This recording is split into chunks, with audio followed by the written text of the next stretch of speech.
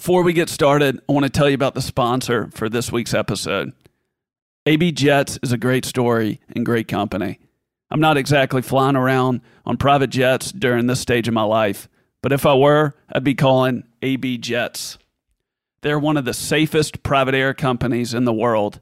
AB Jets has received the prestigious Argus Platinum rating the last 8 consecutive years, which goes to less than 5% of operators in the world. AB Jets is one of the largest Lear 60 jet companies in the United States with nonstop access to most destinations around the U.S. Efficient, clean, and easy to work with, AB Jets is an experience that gets you where you need to go on time and with no hassle. Go to abjets.com for more information and book your trip today, or call them at 888-520-JETS. That's JETS. This podcast is also sponsored by My Story. Have you ever thought about what if you could have your own audio and video interview for someone you love to keep and share for generations to come? What better way to keep and remember the life and story of someone you love than your loved one's own interview in their own voice? This is the perfect way to make sure your loved one's story stays with their descendants for future generations to come. Go to mystorytold.org to learn more. Again, that's mystorytold.org to learn more. Now we're going to get back to the show.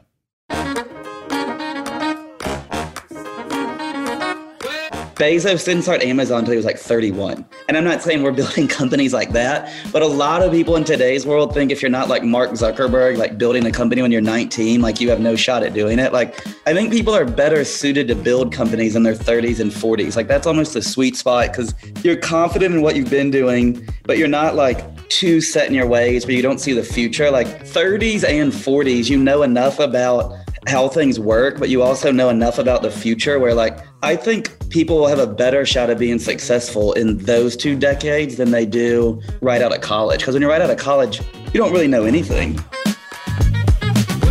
My guest today is Sam Sawyer. Not many people would leave their career at the top of their field to launch a startup disrupting the space that they once built their career in. After leaving Dallas, Texas, and working for Silicon Valley-based Zero Down, Sam launched his own venture-backed company called Architape, where he is founder and CEO. After an early-stage investment round by Mucker Capital, Sam is building out Architape and growing it throughout the southern United States. Sam believes the future of residential real estate will continue to change dramatically and disrupt the old way agencies do business. I had a great time with Sam, where you'll learn, contrary to standard behavior, why you're better positioned to take risks and build companies in your 30s and 40s versus playing it safe. What makes a great early-stage investment relationship? Why Mucker Capital is a great partner and what they do to invest in and deliver value to their founders. Why raising too much funding can crush you. The impact of Zillow and how this has transformed the industry. First principles thinking and why this drives Sam and how they build Architape, and much more. Please enjoy this week's episode with Sam Sawyer.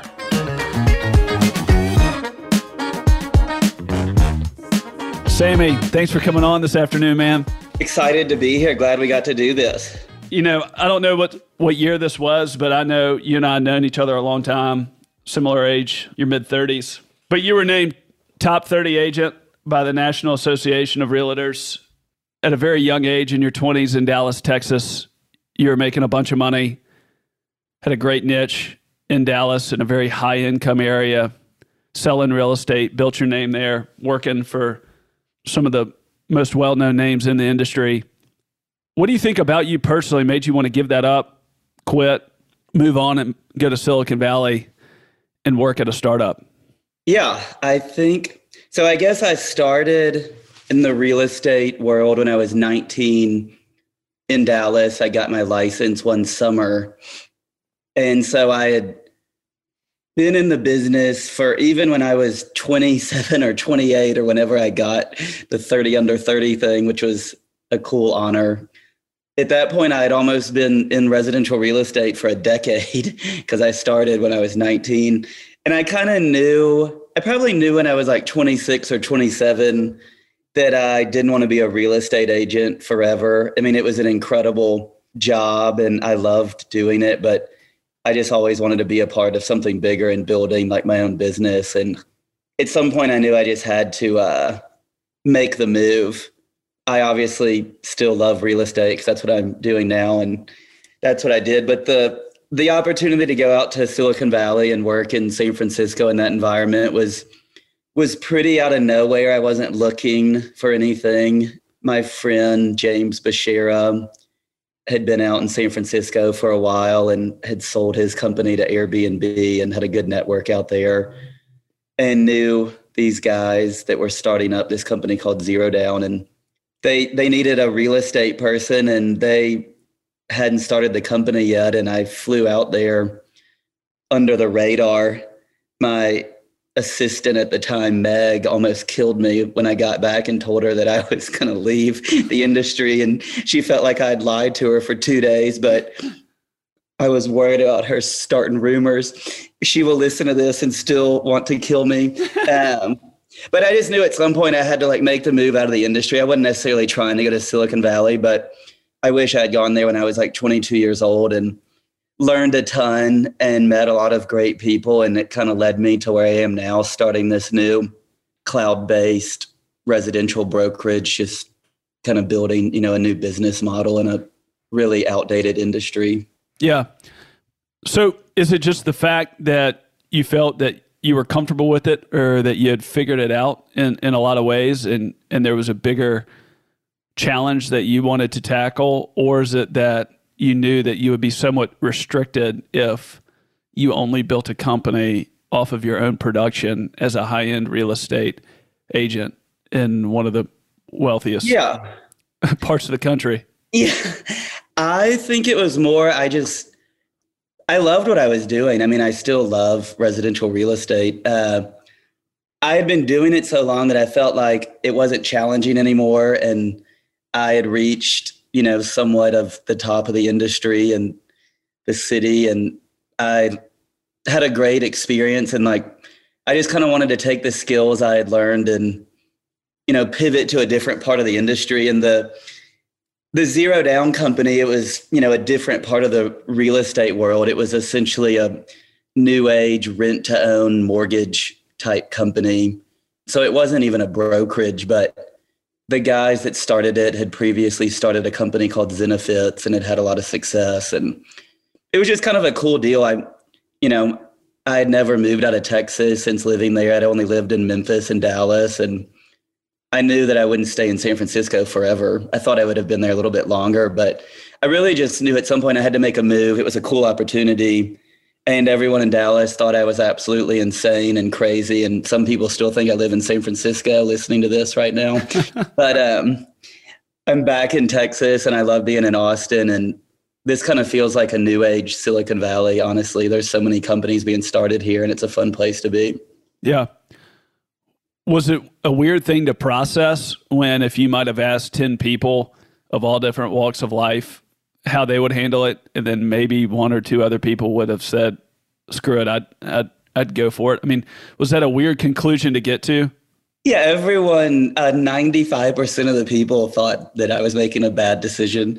Jonathan Rosen, who I used to work with, and we started a brokerage together, he was one of the few people that understood and thought it was awesome. I remember when I told him, he was like, yeah, you got to go for it. You should go tomorrow. I'm like, okay, there's one supporter. But it was hard because I was much younger than a lot of people that I worked with. They had kids and families. And so asking those people for their perspective was completely different than asking, someone our age. James Bashira helped me think through it. He was like, you can always go back to selling real estate. You're good at it.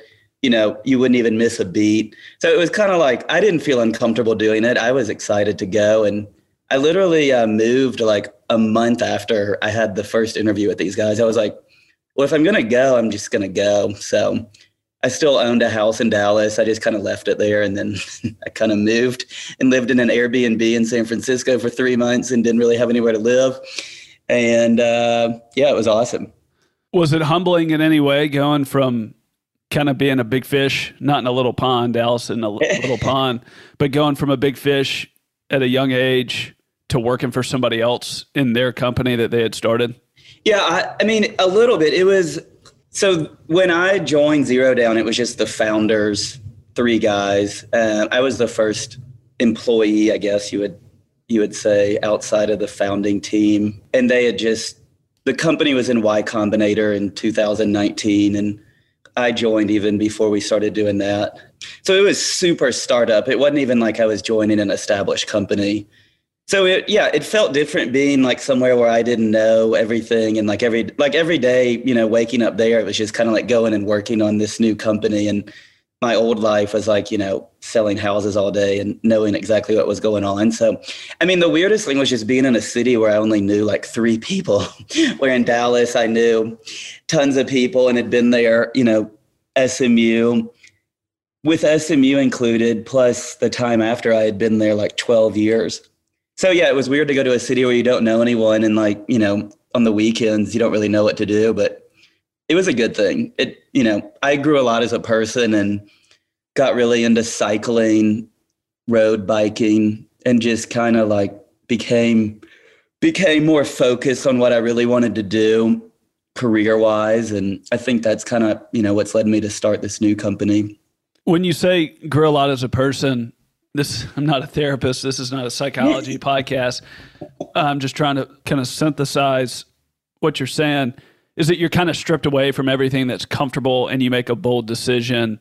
Yeah. And you don't have a lot of the extra things in life that can distract you or consume you. So you made a decision that made you feel uncomfortable, but then you also kind of had a lot of time to kind of know internally what you really wanted. Is that what you're saying? Yeah, definitely. That's what I mean. It's like you're in a new city. You don't even know where like the grocery store is. I mean, literally, like I had been to San Francisco once or twice before, but no more than like 4 days of my life. So you just get somewhere, like 3 or 4 people. And so you have a lot of free time. So you just have a lot of time to think and walk around, and you're not like on this hamster wheel of like doing the same thing every day where, you don't even realize you're doing the same thing every day, but you are when you've been doing something for so long. And it just kind of is like a reset to figure out, what you want to do and where you want to go and things like that. Yeah. So you've lived in Dallas, Silicon Valley, now Austin.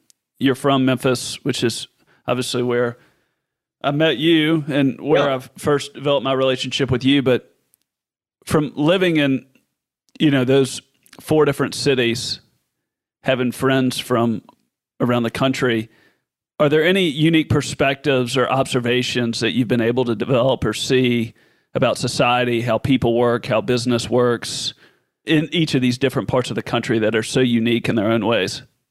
Oh, yeah, definitely. I mean, Texas is an interesting place in itself. It has a Southern vibe where, like Memphis, everyone's very nice and outgoing and friendly and all these things. But in Texas, I would say it's this very like entrepreneurial, lots of very motivated people, super hardworking environment in Dallas, very intense pace, much faster work pace.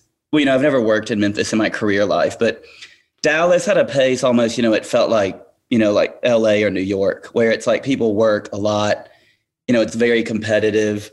And I think that was a good thing starting out, because even though I was younger, I was competing with people that had been in the industry for a long time, and it made me kind of grow up fast and work super hard. San Francisco is a different pace, but some of the smartest people, in the world end up in that city just because it has such a reputation for this, boom or bust startup culture. And it's the real deal. I mean, it was an incredible place to be, and some of the smartest, wealthiest people in our country live there. Right now, a lot of them have moved, but I was there before the pandemic, and in every coffee shop and everywhere you go, there's people starting businesses. So that was pretty awesome. Austin is really honestly a mix of San Francisco and Dallas, and a little bit. obviously right now it's experiencing tons of growth. A lot of San Francisco and LA companies have moved here. A lot of my friends from San Francisco are now in Austin. But the energy in Austin is pretty unreal with the amount of companies being started here. It reminds me of San Francisco. And I really think Austin will become like one of the mega cities of the United States. You know, between San Antonio and Austin, it will almost be like a Dallas, Fort Worth. Austin, you know, is barely cracked 1 million people recently. Everyone thinks this city is like multiple millions of people. It honestly feels smaller than Memphis, except there's a river running right through the middle of it. But yeah, I mean, all are great. I'd always wanted to live somewhere outside of Texas, and I just kind of stayed in Dallas after SMU because graduated in the depths of the financial crisis and literally no one could get a job. I'm not even sure if I would still be in residential real estate if I hadn't graduated at the same time. But yeah. Is there a sense of risk or short-term planning that can happen in a place like Austin or San Francisco that you don't see in other parts of the country, like the South or other cities? I think San Francisco is unique because literally since the 70s, that's where the entire technology industry has been built, you know, starting with like Hewlett Packard and, you know, like the early 90s, like Netscape. There were so many companies that started there that changed the world. And just that culture is built up to where, you know, it has this reputation of being kind of this magical, mythical place of people doing crazy things. And it definitely feels like that. I mean, it was getting really crowded when I was there and it was growing a ton and housing prices were at all-time highs. And now I think after the pandemic, a lot of that has shifted to other cities and, you know, that might have changed forever. But I think there's a lot more like risk taking and entrepreneurial like spirit in Texas and places like San Francisco than maybe southern cities. Nothing bad, you know, or no reason why that is. I think in the South, a lot of people that are working there, you know, are working in industries that have been in those cities for a long time. So I think just the industries that define California and, you know, Austin now being a big tech center, I think it's just kind of a geographical thing. I think a lot of people that live in southern cities would love the pace and the culture in some of these cities, but maybe they've just never, you know, experienced it. Yeah. And I guess also, is it a fair way to look at it that if the number of people that move to a new market, a new city each year is substantially a lot higher in one area than another, then people in one city, let's say where there's a lot less people moving there each year, then the people there over time are going to be people that have always been there or their families have been there. Right. And so they're more kind of native to that area versus some of these other cities that have a lot more of people moving there from other parts of the country or the world. Those, in theory, are risk takers themselves because the fact that they left to go there. So then therefore there's more of a spirit of risk or adventure potentially. I mean, is that a fair way? Oh, yeah, definitely. Yeah. I agree with that. Like, I think most of the people you meet in San Francisco are not from there. I mean, it's amazing how many people I'm friends with that were born in other countries. You know, like walking down the street, it was primarily Asian and Indian, you know, people and people that were there on visas, lots of people that had just gone to college in the US and were trying to figure out how they could stay in the country. And then, you know, a lot of like West Coast school type people. Like I only met like one other person that had gone to a school in the South, but most of the people went to like Ivy League schools that we worked with, you know, or had gone to USC or Berkeley. It was just kind of cool to meet people from that part of the world. But yeah, definitely people that were showing up in San Francisco were crazier people that wanted to take some risk and try to like be a part of building a big company. But I think that city's kind of built that into their kind of DNA over the last few decades. And now I think Austin is becoming like that a little bit too, but we'll see. I don't know. Yeah. What was the experience like for you to go back a little bit? You worked on a company called The Collective, right? That sold to Compass. And so you helped the sale of that company after you had started with Briggs Freeman. Is that right? Yeah. Started at Briggs Freeman Sotheby's and then left there with two other agents and started The Collective. And then Yeah, the collective was only around about 11 months. What'd you see with that experience helping sell the collective to Compass? Are there things that you saw helping that deal happen that kind of gave you foresight into the future that were going to help you as you built your own? Yeah, definitely. I think, so when we left Sotheby's and started the collective, I mean, we weren't leaving to start a company to sell it. We thought I thought to this day I would still be working at the collective. At the time, Compass was rapidly expanding across the country. They raised over $1 billion from SoftBank and other venture capital firms. And the year they bought our firm, they bought like 10 other firms around the country, a bunch of firms in LA or in California, Chicago, us. There was a number of acquisitions they made that year. So we were a smaller firm in Dallas, but we had a lot of high-end agents at the collective. So we kind of fit their demographic.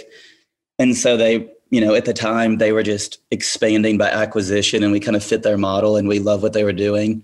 Yeah, being part of that was awesome. I mean, they were, they just went public recently, but that's one of the most innovative companies in the residential space in a long time. But yeah, when I started my new company, I kind of looked back at what Compass has done and how they built their company. And Compass has a lot of cool tech. Their brand is awesome.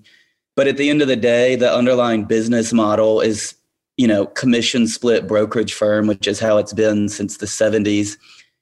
And it's just not that interesting to me. I didn't want to start this company and just build a commission split brokerage firm, when that's been done. And I just don't really think that's the future of the industry because of a lot of reasons. But I don't know. I think companies like Compass, even though they're doing great in recruiting agents, they're going to have a huge problem in the next few years. All of the commission split firms that have a lot of overhead and their revenue, is part of the commissions that their agents make. And the industry is getting so competitive that they have to cut their fees lower and lower to keep the good agents. It's just not a good business model. And I know pretty much every commission split brokerage firm in America is trying to figure this problem out right now because the fees are starting to get compressed, and that's their main source of revenue. And then the less their agents make, the less they make because they make a percentage of their fee. It's really crazy. I mean, most people don't think about it, but these firms are it's like they have no incentive to drop the price for the consumers because they put themselves out of business. And I tell people this and they're like, what are you talking about? I'm like, look, if a commission split brokerage firm charges you 6%, they have zero incentive to charge you less because they go out of business eventually. It's like a race to the bottom. And the National Association of Realtors is the top 3 highest spending lobbying firm in America, which no one knows either. Are you serious? Top 3? Go look it up. I'll send you a link to put in this notes. Like it's a cartel almost. And this new firm, well, I guess I can kind of go into what we do at our firm now. So basically the premise behind the new firm is just cloud-based business model, super simple, no offices. So we save a lot of money, on overhead. The staff is fully remote. The agents are fully remote. So our biggest expense really is, our payroll. And then the fee structure is our agents just pay, a transaction fee. Some of them pay a monthly fee. We have a few different plans. But no matter what plan they're on, they keep 100% of what they make. And so it's not a discount firm. There's a lot of firms that have come before us that are low fee, but really crappy service to the agents and things like that. So sometimes people are like, oh, it's a discount brokerage firm. It's not that at all. It's really, a hybrid of this low fee model in like a new age world where technology is cheap. You don't have to have offices to be competitive. So there's like lots of things that are coming together, which is why we're able to do this right now. But we're essentially a full service firm with just a low cost structure to the agents. But our agents are still full-time agents. So yeah, we're trying to just build this hybrid model where it's low fee, full service, really cool tech, super easy to run the business. And we kind of think of the agents as our customers. So we're not trying to build like a consumer brand like Zillow or something like that. Like we're almost like a B2B brand where everything we do is thinking about like, how can our agents be better? And then we think if our agents are better, it creates a better like customer experience, if that makes sense. Do you ever question yourself about the change taking place in the market or the business idea that you have? I mean, obviously you have a very good track record. Anybody that knows you knows you're very sharp and you know your stuff, but to essentially to kind of call it the way you see it, that people won't have jobs in a few years in this industry, to talk about how the model is broken. You don't hold back on saying what you really think and where you think the market's going to continue to move, right? Why your company puts the buyer or the seller in a better position, but ultimately why it also puts the broker in a better position. For sure. Why is it so clear to you, and how did you see that? How did you see that change happen? Being at these traditional firms like Sotheby's and then Collective, we had a traditional structure there. It's like 85-15 splits. Then being at Compass, I was on a high commission split, but I was still on a commission split. And even though I had probably one of the highest splits that you could have at all of these companies, they still were taking so much money from me. And I didn't feel like it was justified. Like, I still hired assistants. I had teams of people that helped me do stuff. I still paid for software outside of the brokerage. And these firms would do some marketing for you and things like that. But outside of them taking money from me, I was also spending the other money to do my own marketing, to hire admins and assistants and all these things. And I was, it just wasn't worth it at the end of the day. So you sit there and you're like, why am I paying all this and then paying on top of it? And then they're still taking like 10 or 15% of what I make. And so like, I'm super convinced in what we're doing now because I've been a part of that. I didn't like it, and I'm a really reasonable person. And then also there's other companies that are building similar models to us. There's a couple that are publicly traded already, and they're the fastest growing residential brokerage firms in the world right now. And a lot of people haven't heard of these, but one of them is called eXp Realty. They have 400,000 agents, don't they? eXp doesn't have that many. They have tons and tons of agents, and they add like thousands and thousands every quarter. Maybe it was 40,000. Yeah, it's more than that now. But Keller Williams is still one of the biggest by agent count because they're all over the world. But eXp growth-wise is the fastest growing in the United States, and then they just launched internationally. But the industry's just gotten to a point too where agents don't need to be at like a big brand name firm to get business. Like, you used to have to be associated with a firm to get clients because there wasn't the internet and there were all these reasons why. The listings were private. Zillow kind of, I think, has been like the biggest innovation in the real estate space in the last 20 years because they put all the listings online and broke down the transparency between the public and the brokers. And the reason the fees were so high is because you literally used to have to hire a real estate agent to even know it was on the market. It was like this gatekeeper industry. And a lot of people to this day still try to operate like that. And it makes me laugh. Like, your job isn't to find the freaking house. Like agents that tell me like they're finding the house. I'm like, if you think that's why you're important, you need to switch careers. But agents to me do play a huge role in like coaching people through it. How do the inspections work? What's this neighborhood like? Is there a school zone around the corner that I don't know about that screws up traffic in the area? How the hell do I get a mortgage? Like, who's a good handyman? That's why agents to me aren't going to be replaced anytime soon, because their role is changing into this, like, they're like consultants almost. They're not home finders. Like, any agent listening to this or anyone that tells you that they're important because they find the house, they really need to reconsider the way they think about it. Yeah. I guess what you're saying is, there was all these barriers that prevented access, prevented knowledge, and people thought they'd access things a certain way to get that. And then in Zillow and others, but it kind of blew up that whole framework. And so, and I think what you're saying is being an agent and being successful at it and seeing how much these big names charge took away from your commission. Right. But you were still having to drive it and invest your own overhead in it in the first place to run a top-notch organization. You've just stripped away the whole thing, the whole industry, the whole the whole deal down to the basics.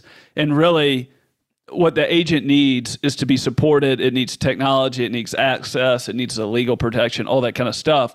But at the end of the day, that's it. And you believe that you're going to create, or you are creating, a top-notch cloud-based real estate agency around the country that is benefiting in a lot of different ways, but it's not necessarily on the steep fees to the agent. You're empowering them.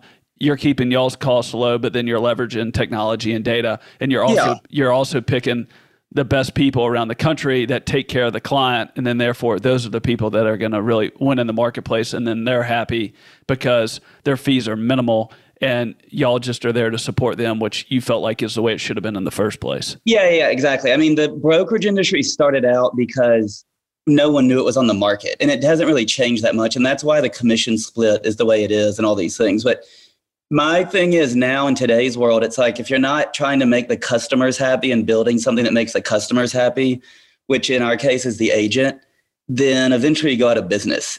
Like Jeff Bezos, who I read everything he puts out, but he, for 20 years, Amazon lost money because he was trying to save agents money. I mean, not agents. He was trying to make, the prices on Amazon the lowest possible to make the customers, the happiest. And I think about that a lot because it's like, we're literally building a platform where it's like low cost. We want to be the cheapest cost to the agent in the entire industry, but still have great service and still have a full service firm. And it's like, just in the last few years, is this possible?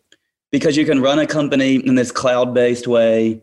There's tools and technology that we can use that now, maybe cost $20 a month, where 5 years ago it was $20,000 a month.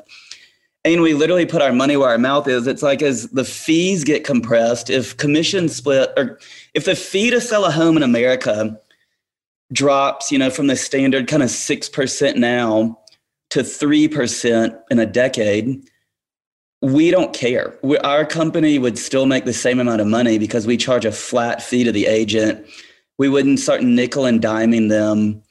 It'd be the exact same. It would be better for us because our company would explode in growth because agents would be looking to go somewhere else. If, the fees were going down and their companies were still taking 10, 15%, no one's going to stay in an environment like that. And so that's why I'm so confident in what we're doing. Fee compression is happening all over the country right now. In different markets, it's worse than others. The number one reason agents move firms is over commission splits.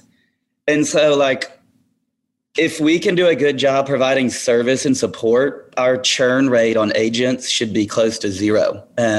People will leave for other reasons, but I don't think anyone's ever going to come to me and say, hey, I'm leaving because there's someone that's offering the same service for a lower price. No way. I would love for someone to challenge us in that, because we've literally built the company from the ground up in a way where that's just not possible. And I think a lot of the old school firms, I tell this story a lot, but when a house flipper goes and remodels a house, they buy an old house and they just put new paint, maybe a new roof on it, and it make it look nice. At the end of the day, it's still an old house. So to me, Keller Williams and Compass and all these legacy outdated business model firms, they're old houses with new paint and new electronics and bells and whistles, but underneath there, they still have a bad foundation, crappy plumbing, and all these things. We've built the house, ground up from scratch. We can build it however the hell we want. And we've built it in a way where our costs are super, super low. And the whole company runs in the cloud, which, sounds cliche, but we were building this before the pandemic stuff started. And it truly is the cheapest way to operate a business. And real estate agents are on the go all the time anyway, so they don't really care about having an office. It's comical to me how much money companies like Compass and some of these other ones, we had a 20,000 plus square foot office in Dallas. On any given day, you walk in there where there wasn't a meeting, there'd be 25 people in there. Each person had 1,000 square feet to themselves. You go to use the printer and get some free lemonade, that just doesn't, I think people would rather have lower fees than some BS office space to meet with their client. I don't know. Right. When they're not being paid to be there. Yeah. I was just trying to understand a little bit about the transformation that's taken place. And I was just reading a little bit about Rich Barton's history with Zillow and the other folks that, he founded that within Microsoft. But why do you think that was the most important change or innovation for the real estate industry within the last 25 or so years?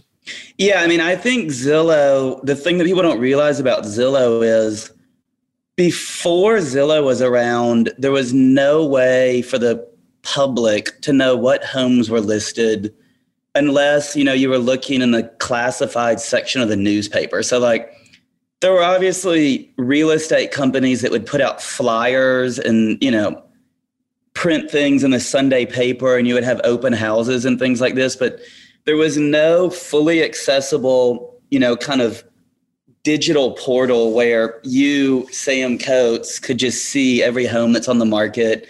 And you basically have as much information as the real estate agent does about the house.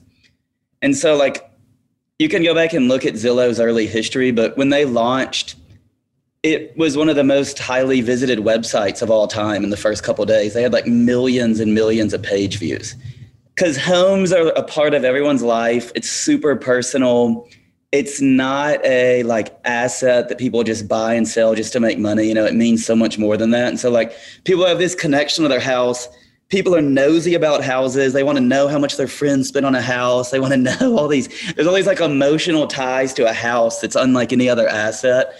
And Zillow just completely ripped the hood off that and gave everyone the same information. And, obviously that's had a lot of changes on the industry, but I think there hasn't been as big of an innovation since Zillow, except I think Open Door, who created the iBuying. I think that's, a recent company, but I think that is kind of the, more recent example of that, the next big change in the industry.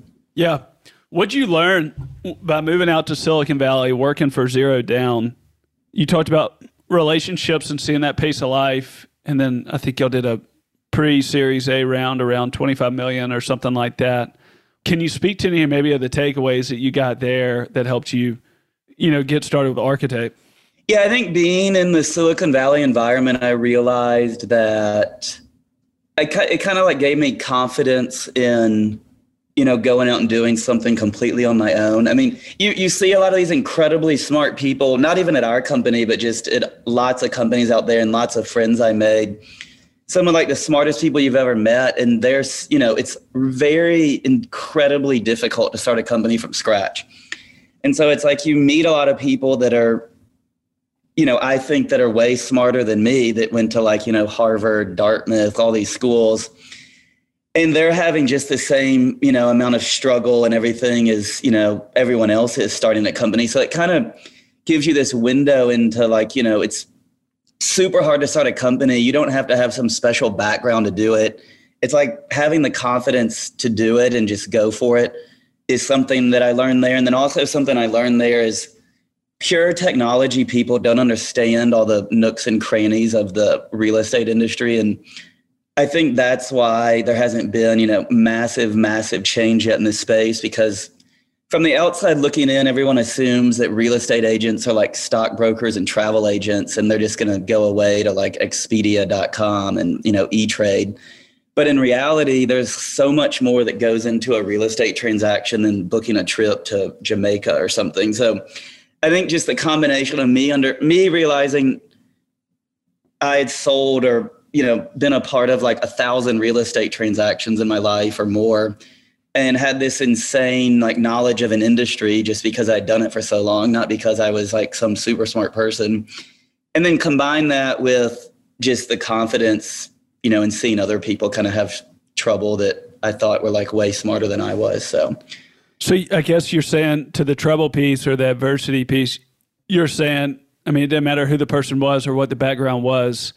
There's a sense of just circumstances that kind of leveled the playing field to where there wasn't like a certain kind of person that could only start a company. And once you got out there, you felt comfortable in your own work ethic. You felt comfortable in the way that you were able to make decisions and think through things.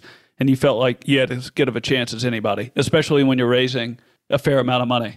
Yeah, I just kind of felt like I knew enough about the real estate industry.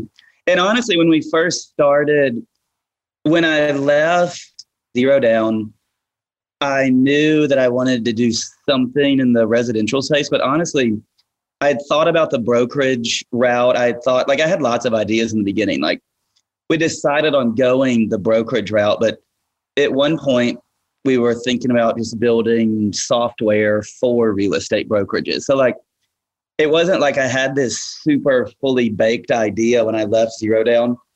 I knew like a few months before I left that, you know, there was a lot of opportunity in the industry. And once I left and spent, I mean, that was only last summer. Weird. That sounds weird to say. Like last June and July, when the world was really shut down and I would just walk around in circles in Austin, is when I really got confident about building this like new age brokerage model. And so we officially launched the brokerage like August 4th of last year. And so like just talking to other agents and friends and kind of like being unemployed for a couple of months, honestly, I just had a lot of time to think about it. And then ever since then, we're just super confident in it. And, you know, now we have 300 something agents. Yeah.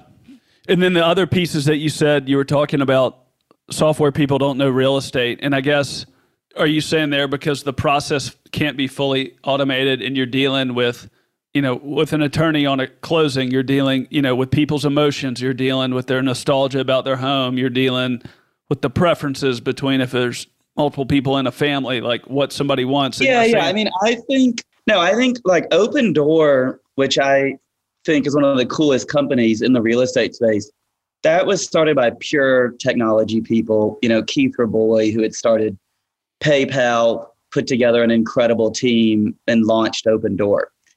They have built an insane company and they didn't have a lot of early real estate people on their team. But I think a lot of people that have just been in the tech space primarily, you see lots of companies come into the real estate industry and try to build companies and do things. And so many of them go out of business just because they don't understand the inside track of all the things that go into a transaction and how like human it is still. Like I think the transaction process is horrendous. Like, I'm not saying that I like how it is, but I do think that agents will be involved a lot longer than people think. Their roles will change and their fees will go down. A lot of people argue with me on this. They're like, real estate agents are going away. And I'm like, okay, maybe, but you're not going to go from 2 million plus agents to 0 in like a year. So like, there's an opportunity to build a lot of really big businesses during this transformation phase. And I just think agents will make less money. Yes, I do think that, but they'll still be around. If agents make less money, there'll be less agents in the industry. So then those agents will have bigger market share. I truly think agents in like 5 years will make more money than they do now, getting paid less on each deal, but they can do more transactions because they have cool tech. What do you mean by that? Cool tech? So like, I just think like agents will be more efficient. Like 5 years from now, I think an agent can do, you know, maybe 1.5 times as many transactions as they do right now. Specifically, what kind of technology helps an agent do more deals? Yeah. So like, as like the like once you get contracts, like once you get a contract in a title company, there's so much work that goes into like from contract to close. And there's lots of the agent's time is just kind of bogged down in that process. So like, even outside the residential like brokerage world, there's lots of automation happening on the title side, on the lender side. So I think like transactions will just become more efficient. So the agent's time will be less about like monitoring and managing that stuff. And they can spend more of their time just like marketing and going after new clients. And like marketing can be automated. Their time will just be more free. So even if they're selling, you know, homes at a less fee, like if we're in a lower fee environment, an agent might make more money than they do even in the low fee environment because they can handle more volume. That's just one example. But and then the agents that are with a firm like yourself that are trying to be very mindful of the experience of the agent and then also stack technology in a way to make them as efficient as possible, they're happy because they're able to handle more volume than someone at a different group that prioritizes tech less, and then therefore they're restricted more on the volume of what they're able to do. Yeah, I mean, honestly, right now, like just even in like literally today's world, if you switched On average in America, the average agent in America does like 9 transactions a year. So this is just generally speaking, if you were an agent at like a 70-30 split firm, if you switched today to our firm, you would make like 30 to 40,000 more dollars like this year. Like that's how much, like that's how big of a difference it is in our fee structure. And the service you get is on par or better. And then the other thing that I'm really adamant about is we're not trying to build software from scratch. So like a lot of people are like, you know, what makes it a tech company without your own software? And I'm like, I didn't say we were a tech company. We are a tech forward brokerage firm, like agent forward firm. But I don't believe that we have to build software from scratch. Agents, you know, love things that work. They want things that are easy to use. There's incredible companies that we work with. And our whole thesis is we go out of our way to find the best tools in the market and we give them to our agents. And if a new tool pops up that doesn't exist right now, we'll just add it to our arsenal of like agent weapons. And so like I spend a lot of my time meeting with other companies and making partnerships. And right now we're working on like a partnership with this cool company called Up Equity that's like this new age mortgage firm. We don't want to build a mortgage company from scratch. Why the hell would we do that? We want to build a real estate firm. But if you look at companies like, I'm not picking on Compass, but like Compass, Keller Williams, all these other firms, they go and build everything from scratch. They spend millions and millions of dollars that a lot of the agents don't really care. So the value prop is not in the tech they're building. There's no brokerage firm today that is getting agents because of the tech. That's complete BS. That might be a reason they join in the first place, but it's not a reason they stay. At the end of the day, we just want to provide tools that the agents like to use. And I mean, agents recommend tools to us all the time that we haven't heard of, and then we kind of check them out and decide what to do. But if your fees are minimal from the agent, how do you have value as an entity itself? Is it just in the data? Yeah. So, I mean, our business model is stronger than, you know, a commission split model because we have a lot of recurring revenue. So we get paid, you know, one plan of ours is a subscription model where our agents pay a monthly fee no matter what they sell. So we kind of have this top producer plan, which is geared for a more higher producing agent where every month they pay us a couple $100, whether you sell something or not. We literally take their credit card, gets charged every month. So it's like a subscription based business model. We have another plan. It's just a transaction fee only plan where that's a higher transaction fee and we don't get as regular of an income off that, but we still charge an annual fee to those agents and then a transaction fee. So our business model behind the scenes is much, much more stronger because we do have this predictable revenue stream. Whereas a traditional commission split brokerage firm has zero recurring revenue for the most part. You know, they have some with like tech fees. A lot of them have started nickel and diming their agents with all these fees. But yeah, our value, you know, we're not selling data or anything. I mean, honestly, like the way that our company becomes really big is we just launch in a lot of places and do a lot of volume and add a lot of agents. It's 100% a growth play. You know, right now we're in Texas and Louisiana. We're launching Florida and Arkansas by the end of the year. And then we kind of want to fill in like the Southeast. Yeah. So I guess what you're saying to that would be a traditional model on fees. They're going to ride the highs and then they're going to have the lows. But with something like yours, you're going to have reoccurring revenue streams constantly. And then the more agents you add, and then you're able to control your operation because you don't have these unnecessary things internally that add to the overhead. You're going to show cleaner profitability or more consistent income or, you know, more consistent revenue. Yeah, definitely. And we can scale our staff. You know, we have a lot of economies of scale because we don't have to have tons of staff to support our agents. Like when we launch a new market, we don't have to open an office and staff it up. Like all of our operations work remotely. So like when we launch Florida, we won't even have an office there.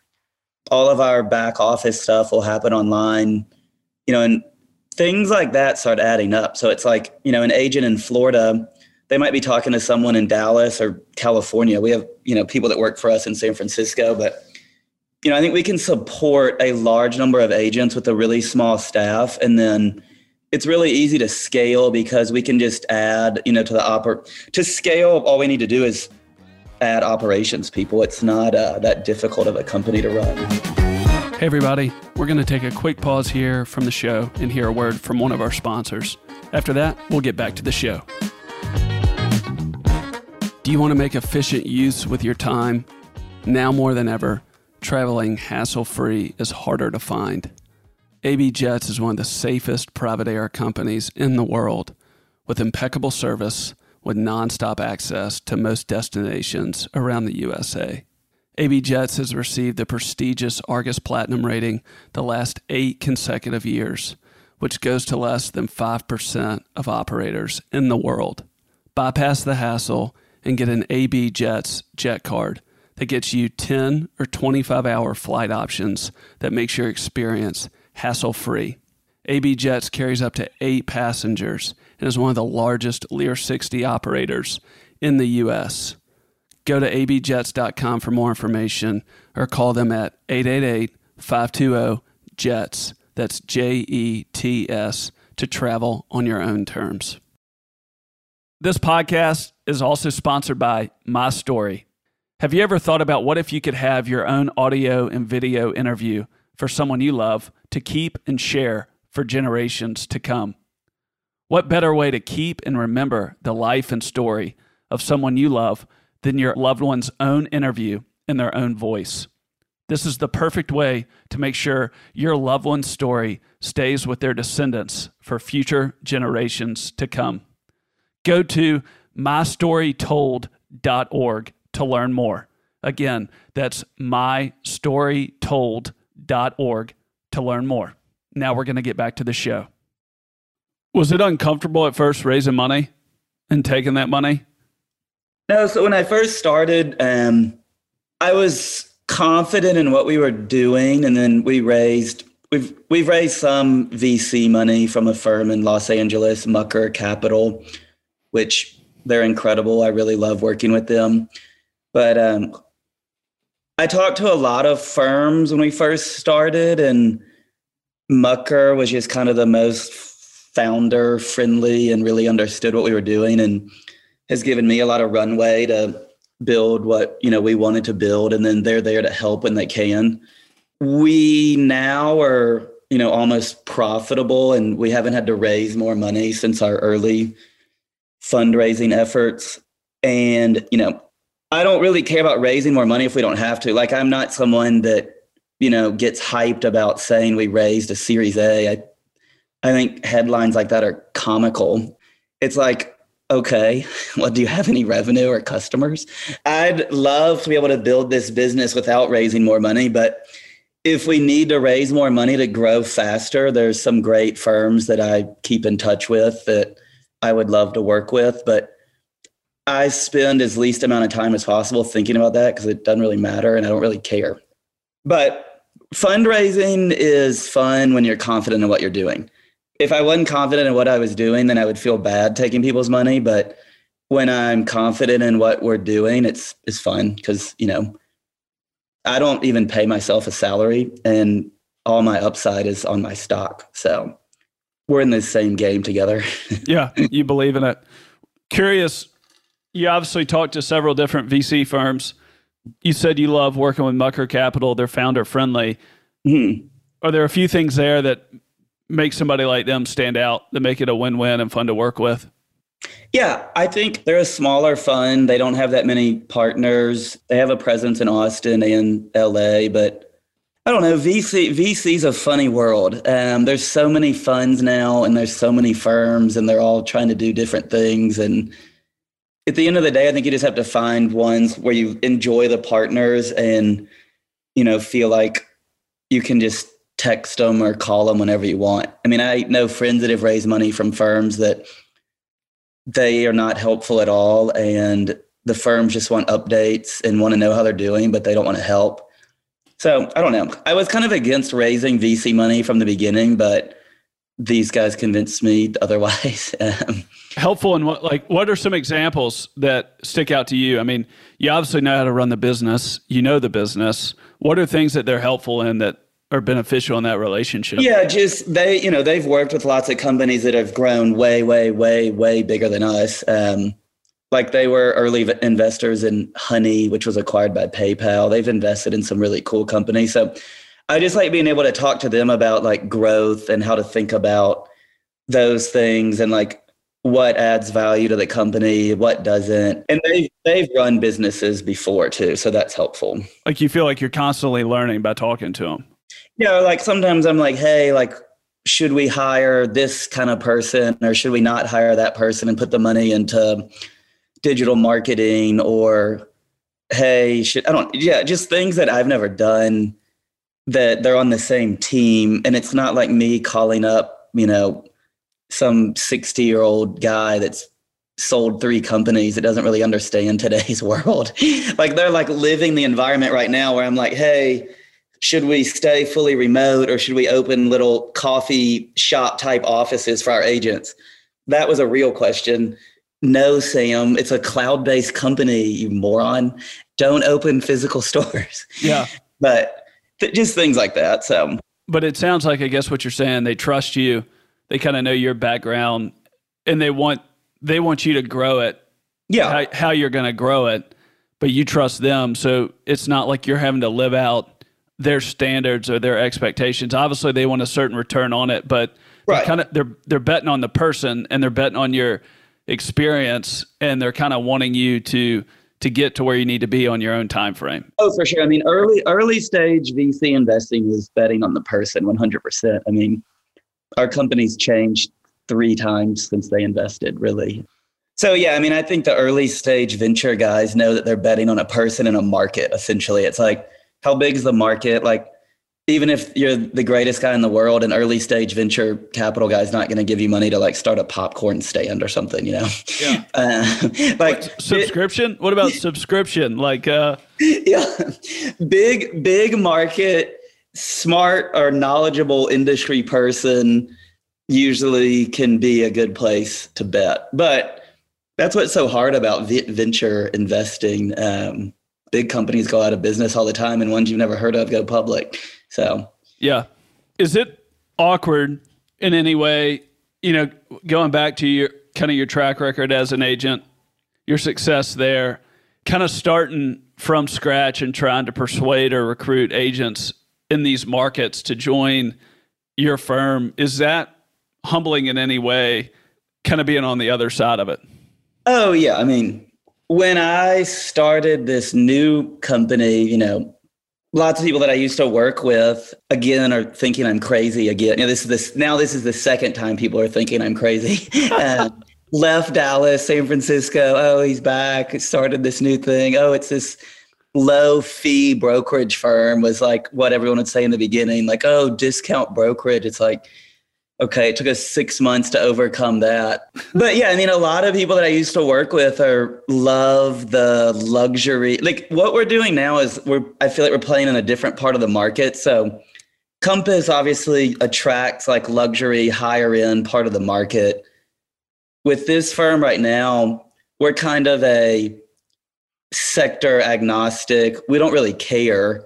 It's more like a mid-market type firm. So it's like, I think we'll grow in all kinds of directions, but we don't really care what types of homes people sell or price point or anything like that. So like my old life is more on the luxury high end of things. So like the agents I used to work with, they like that brand and that vibe, but I think a lot of them will eventually move to firms like us as well. It'll just take me like 2 or 3 more years of convincing them. But honestly, I don't spend a lot of time trying to convince people that I used to work with to switch. I don't think that's a good use of my time. And we're trying to build really like a product type company where, my ideal thing is, in a few months, we're waking up in the morning and people are signing up while we're sleeping. And that happens some right now. But like we want to build a fully digital, experience where an agent can literally sign up. They know everything about the company and they can switch their license automatically. And so our approach with this company is way more like digital marketing, kind of just going after agents that want a place to put their license, low cost. Like they kind of just get it. It's like, we're not going to spend a year trying to recruit someone. You either get it or you don't. You like what we're doing. So it's kind of a different piece of the market. But I love to talk trash to people I used to work with, for sure. But what are the principles, or what are the themes that you're seeing that you're putting in place to try to understand the agents out there around the country that are available, interested, and / would be a good fit? How have you been able to kind of identify that through software technology? Yeah. So a lot of it is, lots of agents are constantly searching for like lower fee firms and things. And so a lot of our like search traffic, or like those agents that just come in like organically, they're searching things like 100% commission brokerage or low fee brokerage. And if you go search that like on your computer, you'll see how bad, like there's all these low fee firms that are literally just like license warehouses, people call them, where it's literally just a place to put your license so you're legal, but there's no service, there's no support. They get to keep a lot of the money, but it's not like a firm at all. So like there's a lot of just natural search traffic that goes towards these keywords that we target. And so when people see those keywords, or when they search that keyword and then they land like on our site, they're like, wow, like this is the low fee, but you get the service. So like, I think we're kind of like tapping into this thought that I think people have in their head. And, you know, the 100% commission thing is not new, but combining the low cost and the service is a new thing. And so like really we're just finding agents that kind of, you know, are entrepreneurial, or, you know, we have a lot of people that are, you know, maybe house flipper type. We have a lot of interesting agents. It's not all just like your traditional agent that's selling homes in Chickasaw Gardens. Like, I mean, we have people that are, you know, builders that want their license. We do have lots of just traditional agents that sell homes, you know, all over Texas and Louisiana. But like we have one guy that focuses on like land deals. Like we have some commercial brokers. We have part-time people. We have full-time people. We have people that have big teams. So like we don't have a lot of rules around like what people sell, which would blow your mind. But a lot of firms have rules around stuff like that. Because they weeded them out, because then they want the most amount of fees back to the agency. But in your mind, you don't care, because you just get either a one-time fee or you get an annual like subscription. And so we don't care. Like a lot of firms like Compass, Sotheby's, Berkshire, they want to recruit top producer agents because those people are doing high volume. So like, you know, I used to sell a high volume dollar amount of homes. So like the company made a decent amount of money off me, even though I had a high split. I was doing so much volume that they want agents like that. Makes the firm look better. They bring in a lot of business, so they get a higher percentage of that fee. To me, the guy selling $20,000, $50,000 houses is worth just as much as the guy selling $20 million houses. And that's what people can't wrap their head around, like on the business model. It's like, I don't care if you're a house flipper guy in Beaumont, Texas, or a top producing agent in Highland Park in Dallas. Like, we don't care. So we don't spend a bunch of money marketing towards these high-end agents and wooing them with all this BS. Like, the customer acquisition cost to us is the same whether you're a house flipper guy in Beaumont or high-end agent in Dallas. So what's wrong with the house flipper guy in Beaumont? The house flipper guy in Beaumont's awesome. And I want more people like that because they do tons of transactions. And yeah. I'm just saying, like, it's funny when I explain that to people, they're like, well, don't you want like a certain type of, you know, like property or listing? And I'm like, no, like I want people that like what we're doing and want to save money. Like, I don't care if you sell beach houses in Galveston or if you sell $20 million lake houses in Austin. We really don't care. Just, you know, fill out the paperwork the right way and don't get us in trouble. Why are you focusing on middle market versus higher end market?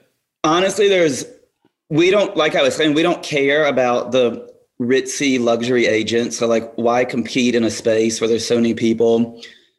We want to focus on states like Arkansas, Louisiana, you know, other states throughout the Southeast, because they don't get as much attention with newer age brokerage models. So like, In Shreveport, for example, we were the newest firm there, in a long time. There's no one doing anything innovative like we're doing. So we're able to recruit a lot of agents just organically, just by, doing what we're doing. So like, I'm leaning into this idea that, like I think Little Rock, Arkansas will be a good spot. I think like Birmingham, Alabama would be a good city, like Jacksonville, Florida. Like we want to go to places where there's lots of agents, but there's not lots of like luxury presence. And on the lower end price range, the agents care even more about saving money because they don't make as much money. So like if you're a agent in a lower price point market, just by nature of the market, you don't make as much money just because, there's not as high dollar homes. So those people saving $10,000 to $30,000 a year, that might be, 30-40% of what they're used to making. Where like on the high end, those guys make so much money that it's a different like psyche. For those people that listen to this that don't know what Y Combinator is, what is it? And is it helpful from a startup standpoint? So basically Y Combinator was started by this guy, Paul Graham. And it was basically one of the first startup accelerator programs in the country, which basically just means you have an idea, you apply to the accelerator, they give you some money, and then they help you kind of think through it, and hopefully it becomes a big company. With YC has emerged as kind of like the, top accelerator program in the world. Like some of the biggest companies in the world have come out of Y Combinator, like Airbnb is a, pretty relevant example. But the founders of the companies are the ones that are really like emerged in that. But just being at a company that was a part of that and being around guys that were in that and like meeting other Y Combinator type companies, like I've met a lot of friends in Austin that were at other YC, like it's a great network of people, and just being at a company that was connected to that helps you meet a lot of other great people. I mean, it's kind of like what I think the reason going to like an Ivy League school is better than going to another school. It's not because you necessarily get a way better education, but you meet these crazy people that you wouldn't have met somewhere else. So like, I think, YC's changing a lot right now, but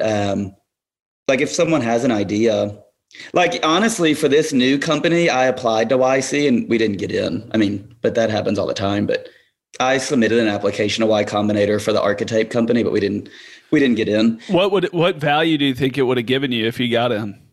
I just think it's a good, just the networking side. I mean, I kind of just wanted to be in there, with my own company, but I don't know if we'd be in a different spot.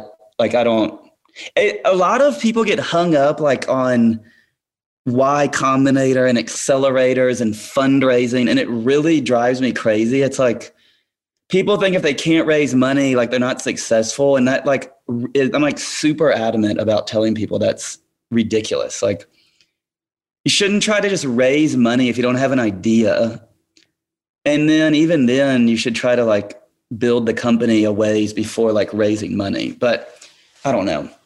So to go back a little bit, you're saying that you're adding value to these agents in these lesser known markets where the sales price of the homes are less. They feel any sort of fee savings to them, they appreciate that more. And then there's less agencies opening up in these markets. So essentially that's the demographic that you found. And you said that you have about 300 agents now. Is there anything that you've learned at this point about a year in that's most important to you when you're going into these markets, what you have to do if you're going to be able to grow your agent count in those markets versus like go in there and just stall out? Well, so one thing we've kind of been working on recently is just really focusing on like what we offer the agents and like streamlining that. Like we were starting to go a bunch of different directions with like services and things we were doing. And we're trying to right now like really consolidate like our offering, make it super easy to understand. We're in the process of redoing our website. We're redoing a lot of things kind of behind the scenes right now that we'll be done with by the end of the year.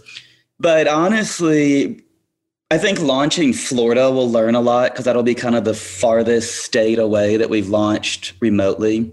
So I think we'll learn a lot there. But I think we've got kind of our plan, like with the digital marketing, we have that figured out. We really just have to keep adding states to kind of see, there's some different things that happen when you go into a different state, just with the laws and things like that. But the cool thing is like we know what we're doing is legal in all 50 states. Like, it's very like scalable because it works the same in every state pretty much. To grow faster, you need more money. But like, there's no like unknown to me to how this gets really big. There's lots of competition popping up. So like, we're just trying to go as fast as we can. But honestly, like, I'm not hung up on like building like $1 billion company, which seems to be like what everyone thinks you have to do to be successful. Like, I'm fine if we build the company into 4 to 10 states and then sell it. Like, this is not the last company I will do. Yeah. And our team is on, like, this isn't a secret to our company. Like, I tell them this all the time. It's like, everyone that works for me has stock and we're all on the same page. And like, I'm not trying to sit here and say that I want to like be in this company for 10 years. Like, I want to build something quickly that has a big impact, that changes the industry in some small way. But like, I don't need to be the next Zillow. Like, if that happens, then that's sweet. But like, that's not like my expectation. Like, my expectation with this company is build something that works, have a nice return for our investors, and then have a great outcome for my people that work for us, make sure the agents are happy, and then, go do something else. Like, it's not a financial goal for me. It's a outcome. It's like very binary. Like, I want it to be successful, but there's not like some number in my head that equals success. Yeah. From an adoption standpoint, how many years do you think it'll take for agents to fully see the potential and opportunity they have moving to a minimal cost brokerage cloud-based company? I think next year, I think 2022, you'll see lots of agents moving around. This year, agents have been so insanely busy just nationwide that they don't even have time to think about moving. I think the market will be slower next year. And like, honestly, when things are slower, agents move more. And I'm not saying I want us to go into like a recession or something, obviously, but like, if the market slows down, we'll grow more because agents are making less money. So they're more cognizant of cost. So like, that was a question we got a lot when we were fundraising. Like, well, what happens if there's a 2008 recession? And I'm like, well, I think we would grow 10x because people are more worried about dollars and we're saving them money. So like, we'll see what happens if that happens while we have this company. But I think when things are slower, we'll grow more. I don't want things to slow down, but it's slowing down right now. I mean, the inventory is completely jacked up nationwide. Yeah. I couldn't find really any good data on this. I mean, I saw that a few other people out there, Fathom, EXP, I think that's right. I think EXP, I said 400, but I guess it was 40,000. Are there a lot of new agencies starting up around the country similar to your model? There's a lot. Yeah, like Fathom and EXP are two of the biggest. There's another one called Real. It's a cool company, cloud-based firm. There's still a commission split brokerage, but I like what they're doing. There's a really cool company called Avenue 8 in San Francisco that's similar to us. There's a company called Side that's out of San Francisco that's really cool. They're still focused on the higher end side of the industry, but I really like what they're building. There's a lot, like I love the iBuyers, like I love Open Door. There's lots of like competition that's not directly like traditional brokerage firms. So like, it's not like everyone, like I'm just thinking about brokerage firms. Like I think like Zillow is a competitor. I think Zillow will launch their own brokerage. I don't know why they haven't. But yeah, I think there's lots of companies and things happening. It's not just other brokerage firms. So, but would you say, I mean, this is just an assumption or observation, the value that you have with this company is that because of your track record as an agent, you can understand the nuances and the ins and outs of the business, of what it's like to be an agent, and you can build that process as good as anyone possibly can. Yeah. That's what I think. Like, I'm just kind of building what I wish that I had. I mean, honestly, like, so you feel totally comfortable, and you've been very outspoken and open in this interview but you feel very comfortable with what you're doing and who you are because you feel confident in your knowledge. Yeah, like I'm building a setup that I wish that I had, and like I would love to work at our company. And like if I didn't feel like that, then I would change things pretty drastically. But yeah, like if I worked at our company right now, I would have a lot more money than I do, just because you save so much money. And it's like, I talk to our agents all the time. Like I'm very involved, and I'm not involved in like process day-to-day stuff. But yeah, I think successful companies, the person who's running it, like should spend their time talking to people that work there. Like people that are involved in the day-to-day processes, you have to do that to a certain point, but that's not worth your time. And that's why like our staff and the people that work for us are incredible. Like we have an insane team for being as small as we are. And everyone has some sort of, not everyone has real estate experience, but like 70% of our team on the staff side has been in the real estate industry for as long or longer than I have. When you think about adoption, when you think about people changing, and this is more from the agent standpoint, is there a favorite example or case study that you have, one or two, that helps you keep things in perspective and playing the long game, just being only a year in? Yeah, the thing that I love the most that I talk about a lot or I've written about is not like our company, but I think the residential brokerage industry is super similar to like Blockbuster Video and Netflix. It's like, it couldn't be more similar. Like Blockbuster was the dominant brick and mortar, come to our store, rent your stuff. They were around forever. Netflix comes along, they're digital, through the mail. They started off in the mail, but we'll call that old school cloud-based in the mail. And then it went, they were the first company to stream content over the internet, fully cloud-based. At one point, Blockbuster had a chance to buy Netflix for like $50 million. Yeah, like with the Reed Hastings guy. I mean, I have read everything I can about that, but it's the same exact thing to me where the innovator's dilemma, Clayton Christensen, this Harvard professor, talks about this all the time. But basically, it's like big companies fail to innovate because like what they're doing has been working for so long that they can't see like what they need to do to like build for the future. And so like that is exactly what happened to Blockbuster. They're like, we see this company Netflix, but like they don't know how to combat it. And then by the time they figure it out, it's too late. And I think that's what's happening in the residential real estate industry right now. And by the time these companies like Berkshire and Keller Williams and all these things figure it out, in 5 years, I think some of these firms will be almost out of business. You're saying out of business because these national companies, you're probably not talking about local companies, but national companies or even regional, where their total P&L is built off a specific way of doing it. They're too big and they can't adjust. Yeah, they can't adjust. Their cost is too high, too fixed. They can't move quickly. And the agents will just leave. I mean, agents are all independent contractors. They can leave a firm tomorrow. There's no, there's contracts at some firms. You have to pay back some things, but you're not on a salary. So like you're a free agent at all times. And that's why commission split firms aren't valued very high. There's no contracts. There's independent contractor agreements, but like, it's not like Sam Coates gets paid $100,000 a year to be at Sotheby's, And so like, I think by the time some of these legacy firms pivot and figure out how they could stay around, it's the same thing as Blockbuster. Blockbuster had more money than anyone. They could have built Netflix. I mean, it happens all the time. Borders, like bookstores and then Amazon. And it's when companies are getting criticism or people are saying like, oh, like that's crazy, then like that's always means you're onto something. Because if it were super obvious, like everyone would be working on it. I mean, I don't know, plays out over and over. History always repeats itself and everyone's always surprised. So like, I don't know, maybe I just see things differently, but it doesn't seem that difficult.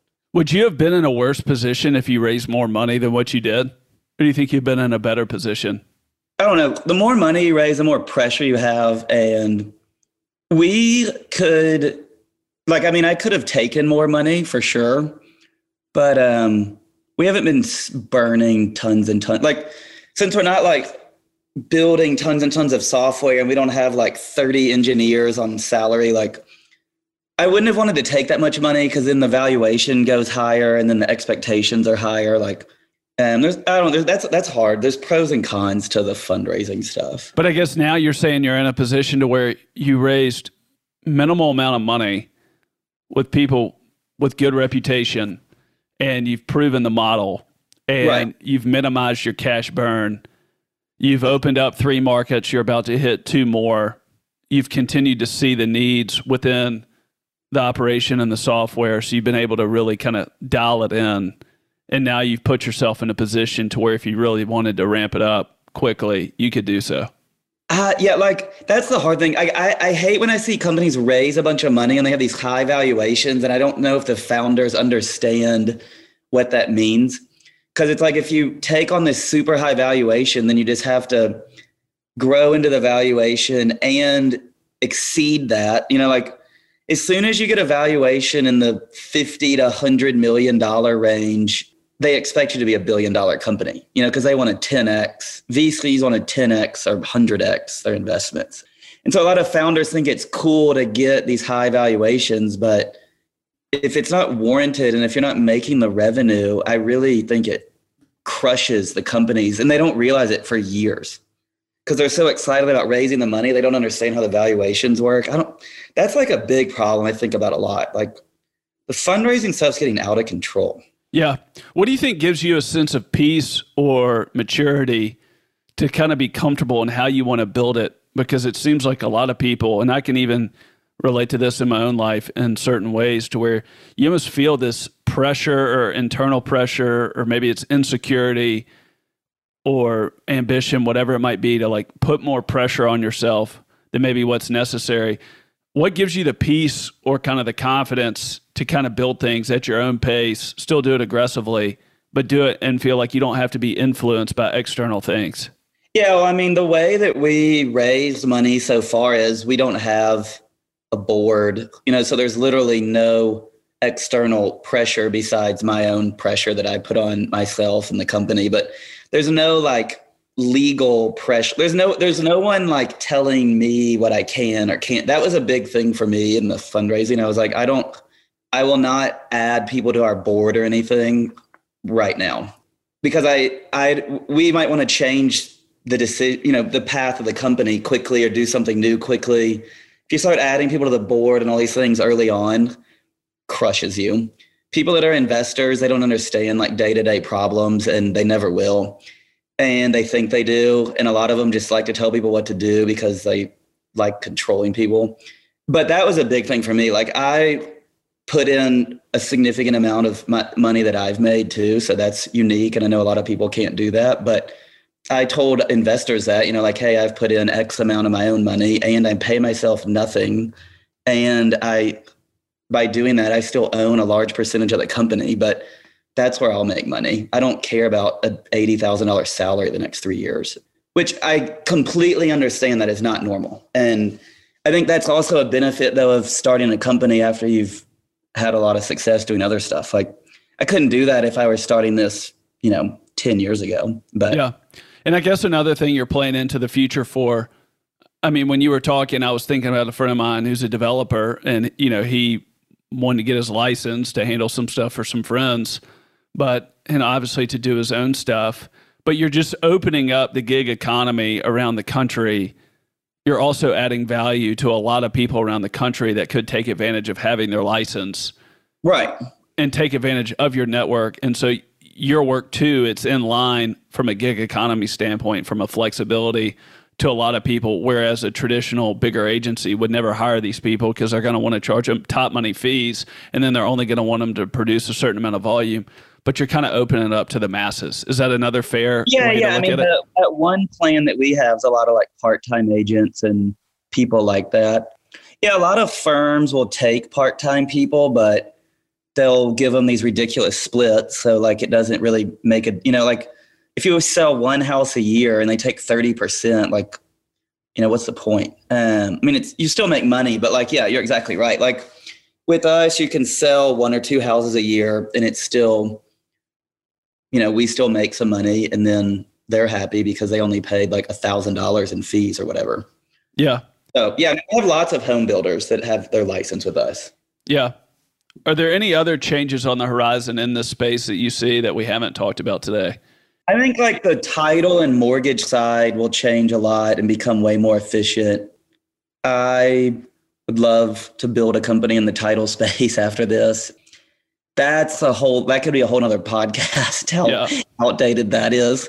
But no, I mean, I think there's lots of things changing, not just on the brokerage side, but on the title side and the side that people don't see. Like, I'm a huge believer in like the blockchain stuff. I'm not like a cryptocurrency guy. I own zero crypto, but the underlying tech, the blockchain, there's a lot of applications for that with real estate transactions. And it's super complicated again. I don't think someone outside the real estate industry is going to figure that out. I think about that one probably 20% of my day every day, which I probably shouldn't, but that's something I would love to do after this. Something in the title side. Yeah. It just sounds like you, and I know we hadn't talked about it and probably not enough time for it, but it was a challenge for you early on. You loved real estate for certain reasons. You had a lot of success at it early on. You like doing it your own way, but you've always had a brain or a mind that looked to make things more efficient or to solve things or to make them better. And ultimately that was strong enough to you and your own personal wiring to where you're like, screw this. I will literally leave this security and this economic prosperity, and I'm going to go out and kind of the wild, wild west of entrepreneurship. Oh, for sure. It's definitely the wild west. Like, I'm not, like, this is not easy at all. Like, it feels way better now because we're like pretty stable. But yeah, the first like 6 months, you're like, why is this the right thing to do? Should I have done this? Like, what if this doesn't work out? But then you're like, it's not like you're going to fail in like a week. Like, you usually have time to figure it out. And as long as you're not burning like tons and tons of money, you give yourself like a long runway. But yeah, like when I've left Zero Down, I was like, I'm going to start something, and you're not 100% sure what it is, but you kind of know you want it to be a brokerage, or you're not really sure how or why. I mean, but even since those first couple of months, like our fee structure and all these things, I mean, they're changing. We're tweaking it again right now. No one even notices that, but I mean, we're constantly like changing little things. Yeah. And I guess what you're saying here with this episode, you see specific need in the marketplace, and you see a specific way to make it happen, and you see the value that it'll unlock for a lot of people, and then also the value that it'll provide to somebody at some point in a larger way. And you're just fixated on that. And then once you get done with that, whenever that happens, you'll move on, you'll take time off, and then you'll move on to the next problem to solve. And I guess that's the difference between you and 99% of everyone else that wants security or wants to do the same thing or wants to be told what to do or wants to build something within the parameters of someone else. You just see things and you want to create something to make it what it could be and then move on. Yeah, and like there's no timeline on the moving on point. Like, I just know that it's not like we're old. A lot of people that our age think they're like old when they're like in their 30s. I'm like, you know, like Mark Benioff didn't start Salesforce till he was 35. And like Peter Thiel had like a whole career before he started PayPal.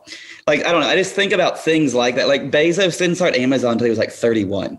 And I'm not saying we're building companies like that, but a lot of people in today's world think if you're not like Mark Zuckerberg, like building a company when you're 19, like you have no shot at doing it. Like, I think people are better suited to build companies in their 30s and 40s. Like, that's almost the sweet spot because you're confident in what you've been doing, but you're not like too set in your ways where you don't see the future. Like 30s and 40s, you know enough about how things work, but you also know enough about the future where like, I think people will have a better shot of being successful in those 2 decades than they do right out of college. Because when you're right out of college, you don't really know anything. But that's like this culture in America that's like you have to be 19 to 20 or like you're never going to build a company.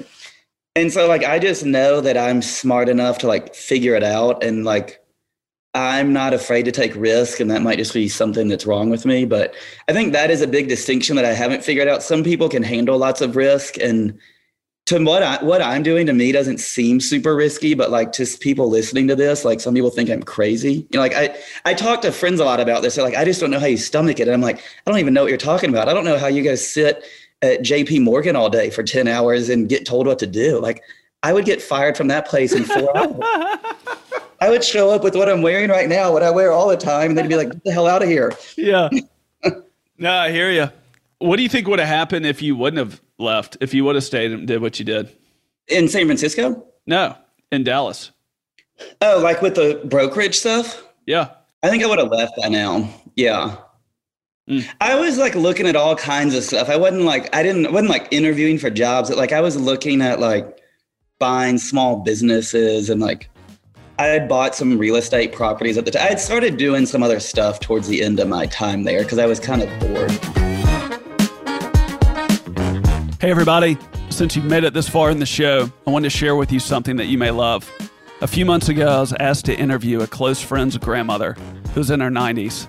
She lives outside of the United States, and this was a way to get to the heart of her and capture her life in a way that could stay with the family for generations to come. This interview was an absolute blast, and it brought tremendous joy and value to this family. Since then, I started doing this for others. If you have someone you love or know of someone whose story in life you'd love to capture in an interview, go to mystorytold.org to learn more. My team and I would love to discuss this with you further. Finally, thank you for listening to this week's episode of the Driven By podcast. If you enjoy the show, please leave a review. Please subscribe to the show, and you can follow me on social, on Twitter and Instagram to join me for future episodes of the Driven By podcast. Hope you have a great week and see you next time.